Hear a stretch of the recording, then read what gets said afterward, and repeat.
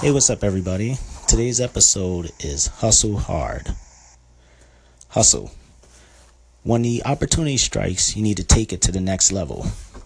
Quote, I had to hustle hard, never give up until I made it. Now they saying that's a clever brother, nothing to play with. End quote. Nas. So one of my favorite lyrics because it embodies the spirit of hustling. You got to hustle hard and work your ass off because at the end of the day, that hustle was what's going to pay off for you. You have to sacrifice your time because if you want something bad enough, you'll have to work your ass off to get it. There's no ways around it. It's painful, but pain is a necessary part of the process, or the regret of not doing anything will be immeasurably worse. I was thinking of something Muhammad Ali said one day. Ali was asked by a reporter, how much sit-ups do you do a day, champ? And he replied, I don't know. I only start to count when it starts hurting. When I feel pain, that's when it counts.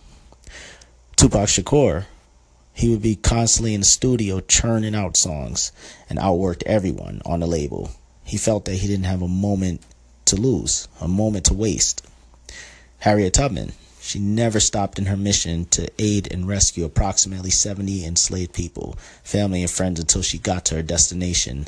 That is the type of work ethic that I strive to embody. Hopefully you do as well. Quote, I'm a work in progress, working through the process. End quote, Taroni. I'm not perfect, nor do I want to be. I'm not a bragger thinking that I'm better than anyone. I only strive to compete with myself.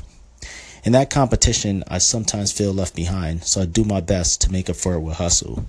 So when there's something that you want, an opportunity that you want to take, work hard and go get it. This way you can say to yourself that I did my very best. There are few things that you cannot do or achieve when you work your ass off to get it. You got to get to work. At the end of the day, keep it hustling. Thank you for listening.